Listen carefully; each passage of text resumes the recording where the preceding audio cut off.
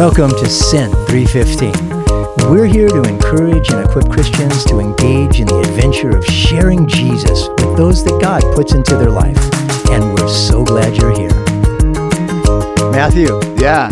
Okay, I'm like smiling really big. Yeah, you are. Holy Spirit goosebumps. Yeah. Because every time I see this man who is our guest today, he embodies gratitude and gratefulness, which can really take you a million miles. We've kind of known each other for a long time, right?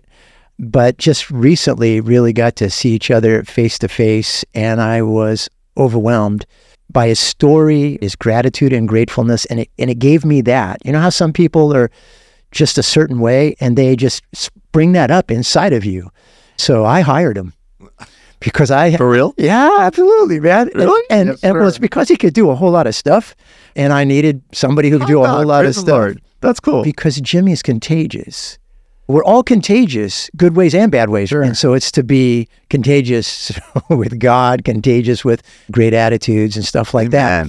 But it wasn't always that way, was it, Jimmy? Absolutely not. I grew up in a family with 7 boys and 3 girls, and I was the youngest. And I had a pretty rough life. My dad was serious and very violent. Yeah. And at a very age, I can't blame my dad for the way he was.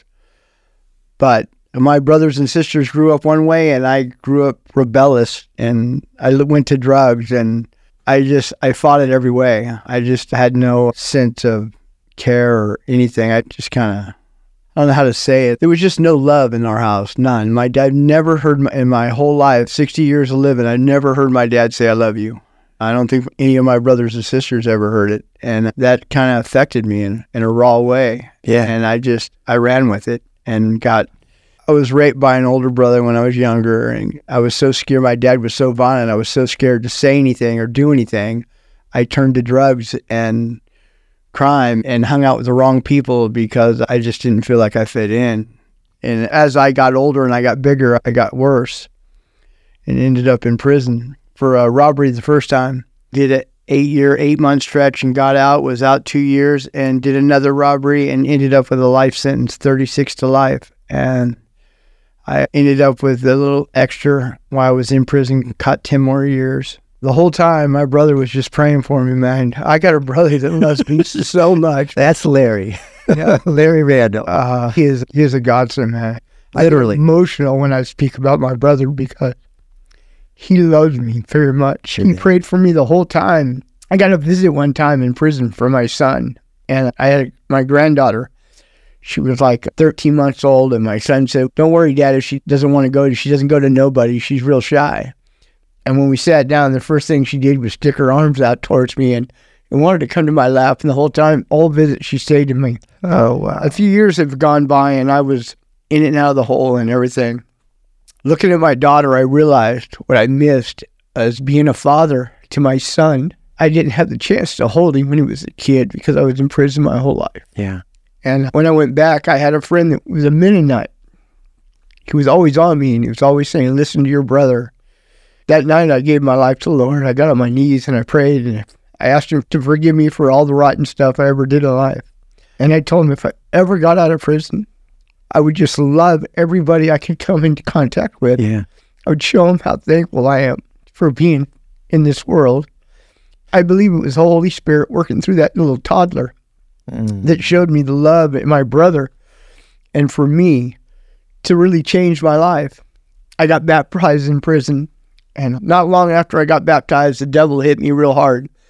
And I got in a little bit of trouble.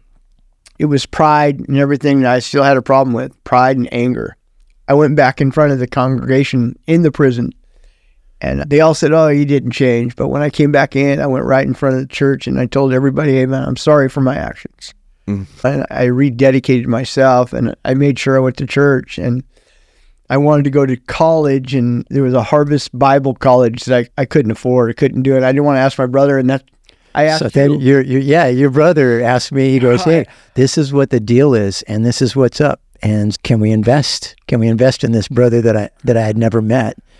And I want to jump back to that because I really want the people to get an understanding.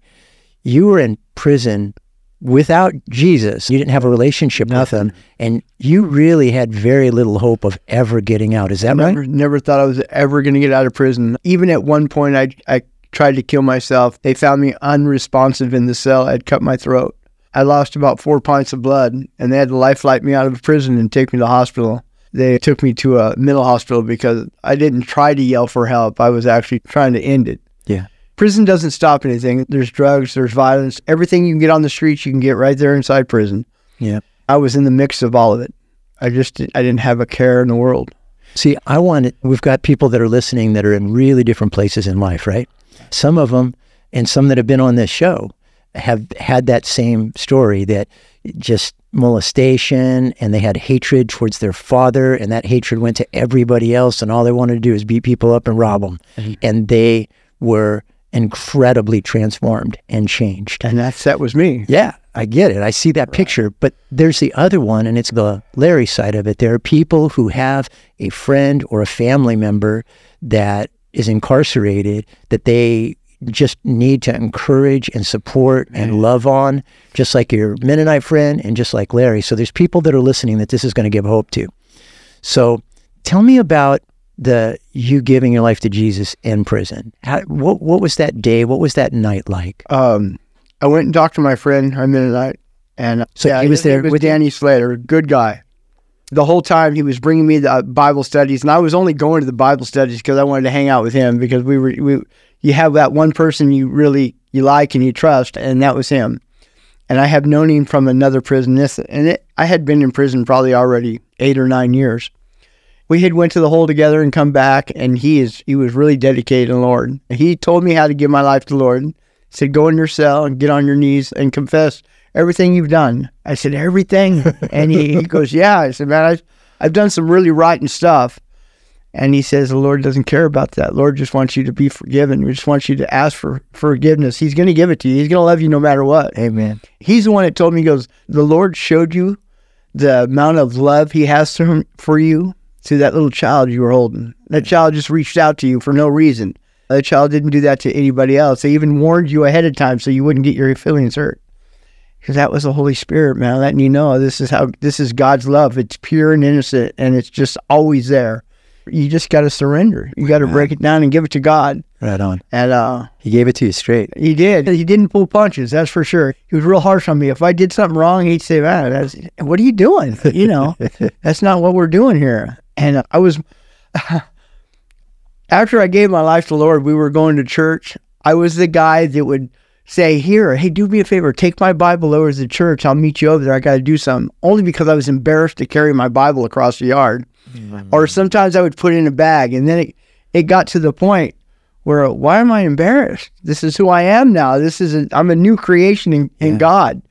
I did some serious time. Pelican Bay, Corcoran, Folsom, San Quentin. I've been there. I've done that. And where we were there, I think both of us was in Corcoran. It was a hard prison. It was a level 4, and you were either a Christian or you were walking with the whites. I'm white, so I had to stay with the whites. That's how it is in prison. You stay with your own race. And if you're going to walk that line, they'll let you walk that line, but as soon as you tiptoe over the fence, you're in trouble. So I had to seriously take a stand, and I took a stand for the Lord. And I'm not gonna say here nothing ever happened. There's several times where I had been spit on and talked down to because I chose to cover up certain tattoos that I didn't feel were appropriate for me to have. And I took that route. To this day, man, I don't care. I have a few medical problems that I just believe that's my Paul, that's my thorn in the side. I'm just going to keep trucking, and I'm living each day for God. I believe it's because of my brother's prayer and everybody at the church praying for me. The transformation from the dark side into the light, man, that light's always there. And I just love God, and I just want to keep going. No. How did that look? Sure loves you. Because absolutely. So here you are, you've gotten saved, and you're working out your salvation too. You're making mistakes, and the Lord's lifting you back up, and you're on it. You had a ministry of a sort inside a prison, right? What was that like? So this is complete change. Complete change. Bible studies on the yard. I would hold Bible studies. Sometimes there would only be one guy, sometimes it'd be 20 guys out there. It was always the undesirables, we'll say like that, people that don't want to be around other people. And there's a lot of mental health people in prison that need help. And I would always get to know those guys. That was my thing. I would go out and talk to them and find out their name and say hi to them every day. And sometimes they would come to my building. They'd be waiting out there. And when I'd come out, Danny'd go, well, here they are. And they'd be a line of them. They'd all be saying, hi, Jimmy, hi, Jimmy.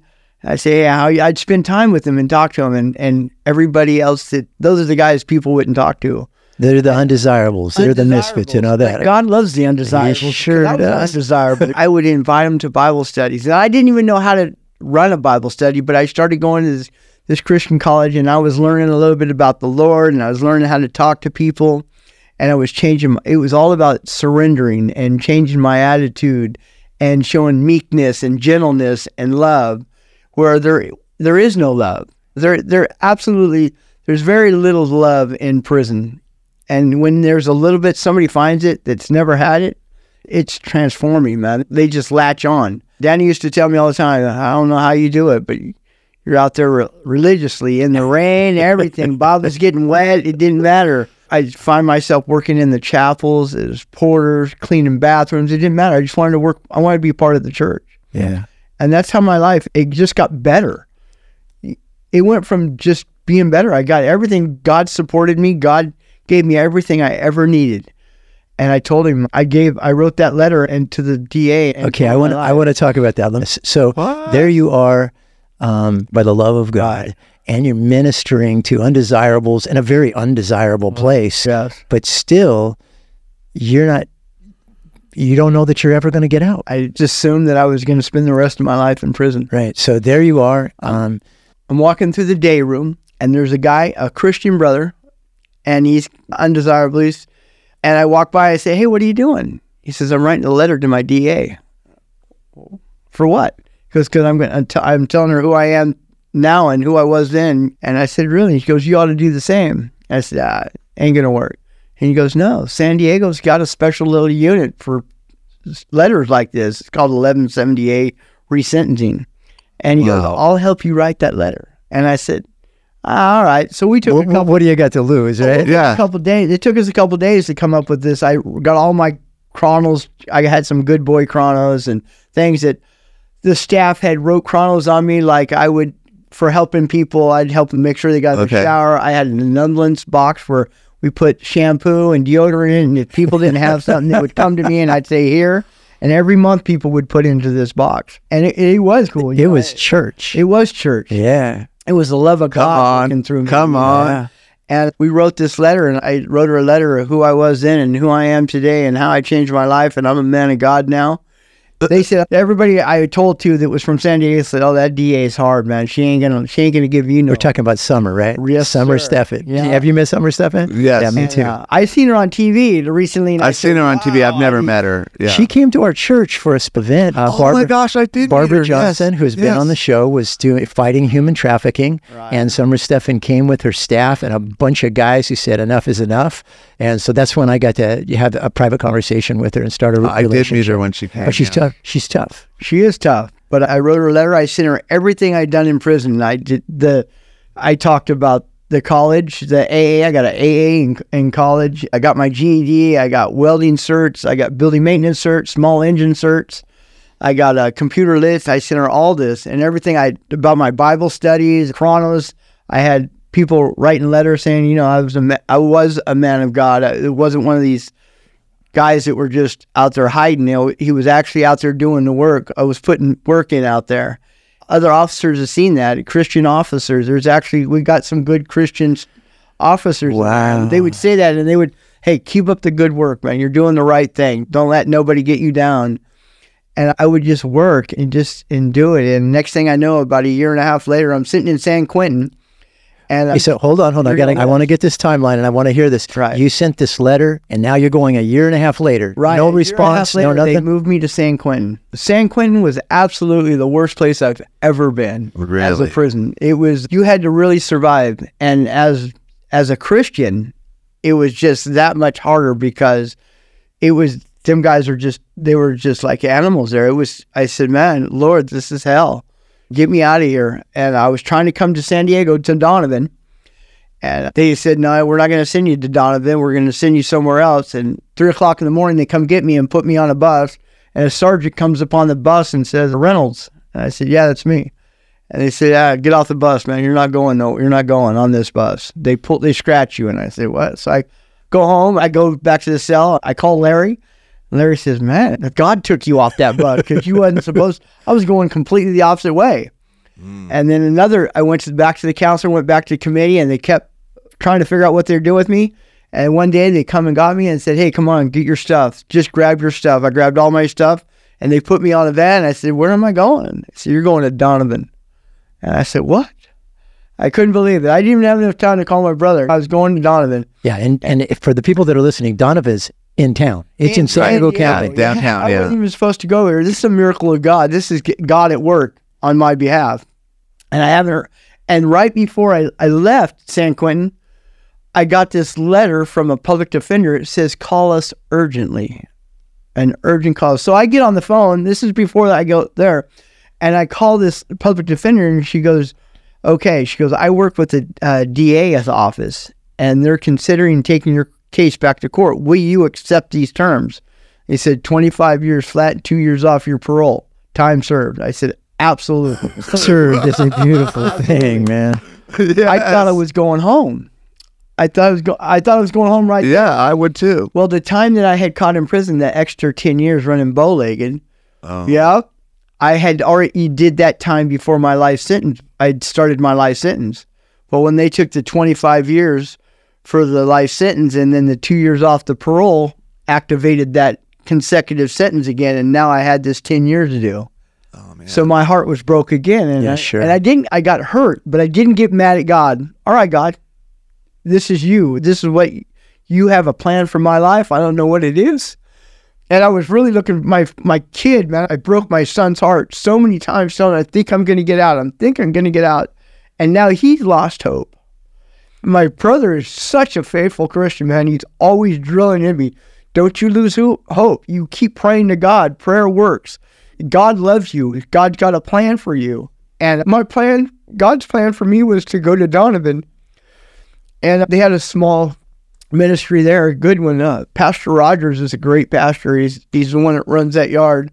I got right in there, and some Christian brothers got me a job right away working IDL, inmate day labor.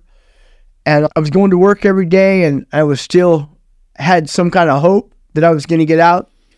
And they changed my date from, I think it was like 4 years down to 2 years left. I said, well, that's a big change, 2 years. So, I'm 60 years old. I'll make it. I just got to stay healthy. And one day I'm working on top of the building, an inmate putting razor wire around the top of the building for the prison. That was my job. I was making razor wire so the inmates couldn't crawl over the wall. Craziness. And a sergeant, a lady from records, and my boss showed up. And they said, Reynolds, get off the roof, man. Come on. You're done working. And I thought, wow, what did I do? I don't do nothing. I don't do nothing wrong. And I was trying to plead my case. Say, I haven't done anything. And they were all playing a game. They thought it was a joke. And the lady goes, man, you can't do that to him. Yeah, why do they think that's funny? Yeah, they go, now you're going home. And when the lady said, you're going home, I said, what do you mean I'm going home? She goes, yeah, you got 4 days. You're going home. You got somebody come pick you up? The water started coming. I started crying. My boss, one of the officers go, oh, Felicia, starting to cry already. I said, absolutely. He says, come on, don't even worry about yourself. Let's take you back to the yard. And 4 days later, 4 days I sat in my cell waiting for that door to open. I bet. Because you could always roller coaster. What are they going to do? Right. Where's it going to go? You never trust it until you're out. Yeah. Right. Even the last day, everybody I've ever seen go home, they get released at 6:30 in the morning. It's 8:30. Oh. And chow's gone by, everybody's gone at work, and I'm on the phone to Larry there. I said, don't worry, I'm out front. They said, you'll be out here in an hour. And a couple hours later, they walked me out, and there it was, freedom. Done. Yeah, freedom. In every single way. First thing me and Larry did was pray. It was awesome. And the people waiting for their family member, Larry was praying and ministering to them before I even got there. That's my brother. Yeah, it is. He got the love of God in him, man, and I just couldn't believe it. And I've seen him he'll get upset, but he never curses or nothing. He says, all right, God, This is just a bump. What do you want me to do? Help me with this. And I'm learning from him. We came here and I got a job at the church, and I just want to surround myself with positive men, Christian men. I go to the home groups. As somebody's down, I always try to be respectful, polite, high, cheerful, smile. I dress up every time I go somewhere. I always want to be, because I'm an image of God. I gotta let the light shine through me so others may want to glorify his name. And I say, man, this isn't my life. I'm not even supposed to be here. It's a miracle that I'm here. Yep. I'm here because God's got some kind of plan for me. I see these kids, and if I could just help one kid, man, just change one kid's life from making the same mistakes. Yep. I went to prison because I didn't know what love was about. Yeah. But if I can just show that one person a little bit of love, a little bit of kindness, that's all it takes is a little bit of kindness, man. Just say hi to somebody, pick somebody up, open a door for somebody. It doesn't have to be a woman or even a kid. Just open the door for them. Be nice. Show them the meekness, the gentleness. Yeah. You don't always have to be hard. Yeah. And here I am, man, a miracle of God. Yes, you are. Yes, you are. Matt, I'll tell you something. Chris Surdock has been on the show, right? Yeah. And Chris had some business out of town that he needed to go to, and I had the honor of being asked to sub for him for his home group. Okay, so first off, it's Chris Surdock. Secondly, it's Liddy and a bunch of really great cooks. They cook every single week, right? No, it's such bait. It's great. And so we went through the one another's, right? We were talking about praying for one another, encouraging one another, loving one another. And the reason I did that is because that home group that you're in does that. And it was like out of Thessalonians encouraging them. I don't have to teach you a bunch of this. I want to encourage you. So I know you from that group, right? I've seen you there. Okay. I knew that's right. And I started going to the one on Wednesday night too. There you go. With Sean, I think it is, or Shane. Shane. Yeah, I started going there. I just went one time. That's a great one. But the point that really got me is, so I said, okay, so I want to break up into 2s or 3s. And we want to pray for each other. Yeah, I right? remember that. So maybe there's something that you need prayer for, or maybe you need to pray that you're supposed to be doing one of these one another's, like loving and respecting, encouraging, and you're not really doing it. So Sylvia and I got to pray for somebody really special. It was really beautiful. And I look around, and there's a group probably of 6 or 8 guys not following directions at all. I said 2 or 3. And I see this big group of guys that are there. And my good friend Robert is in that group. And they're praying together. They were praying together when I went home. I don't know when you guys stopped, but you were seriously one another and each other. Yeah, we're just praying for everybody, praying for each other and everything around us. Just the love and gentleness and helping us walk and seeing the light as we go through our daily walk, because a lot of us just put blinders on and just go and do what we got to do. Yeah, or we're distracted or so into what we're going through. And there's a great bunch of guys there. There really are. Yeah. Robert Baker, who's my buddy, he texted me the next morning and encouraged me, said something really nice to me. And I go, dude, thank you so much, man. I really appreciate the encouragement. He goes, homework done, check. He goes, I sent 6 other texts out to encourage other people. Then I saw him on social media saying, hey, I want to pray for you. What do you need prayer for? And all these people are putting prayer requests for Robert. So this is the one thing that, besides gratitude, besides gratefulness, besides the redemption and the freedom, the thing is, Jimmy, you're a doer of the word. You're a doer. Is there something you want to just encourage the people that are listening right now from what you've learned inside and outside that you want to just encourage them in, you want to share with them? Man, just show the love and kindness towards people you don't know. You don't have to be, it's one thing to be nice and love on your family, but it's another thing to be nice and love on the little old lady that needs the door open up, or somebody lifting something in their car and they're doing it on their own. You can see they're struggling. Just walk around with a smile on your face. Yeah. And know that we got a purpose in life, and we got a purpose to live for God. God's real. I'm telling you, I know God's real. I've seen miracle after miracle in my life. Prayer works. Yeah. Absolutely, man. If you can pray for somebody, you don't even have to tell them. Just pray for them. Just show them a little bit of love and kindness. I think kindness and love is all we need. That'll open so many more doors. It sure will. And the world needs it so bad. We do. Yeah. And if you can do that in San Quentin, the people that are listening can do it in the hardship that they're going through with the confidence that Christ is going to bring them through it. And I think for me, the the thing that sums it up to me is you are sent to love the undesirables. Absolutely, man. I love it. Love on fire, man. I'm there. I'm there. And I love it, man. That's me. That's my home. But shout out to Pastor Bobby Yates. Yeah, that's what it is. Yeah. I got some good men in my life. I got you. I got my brother. I got Patrick at work, Robert, Andy. These guys they're just so soft-spoken, and every time they speak to you, every time I see a man speak at work, at church, it's always with gentleness and meekness and love. And I'm thinking, man, I'm the luckiest man in the world because I'm just surrounded with it. I've been surrounded with hate my whole life, and I just feel like I fit in. This is my calling. It is. Welcome home, bro. Welcome home. I just got to make each day count, and not for myself, but for God. Yeah. I got to let people know. I advertise that I'm a billboard for Jesus Christ, and I'm full of love. And if you need a hug, come see me. There you go. Right on. I want to pray. Yes. Father, I just thank you for Jimmy's story of redemption, of transformation, of freedom. Thank you, Jesus. And Father, we pray that right now for everybody who's listening. Yes, Lord. For that person who feels like there's not another step forward. They feel trapped. They feel doomed. They're hopeless. And we speak hope and a release of your love into their life. I pray for that person who hears this story and gets on their knees and gives their life to you, Father God. We just thank you, Father, because you do this. And we are so honored to be in this family together.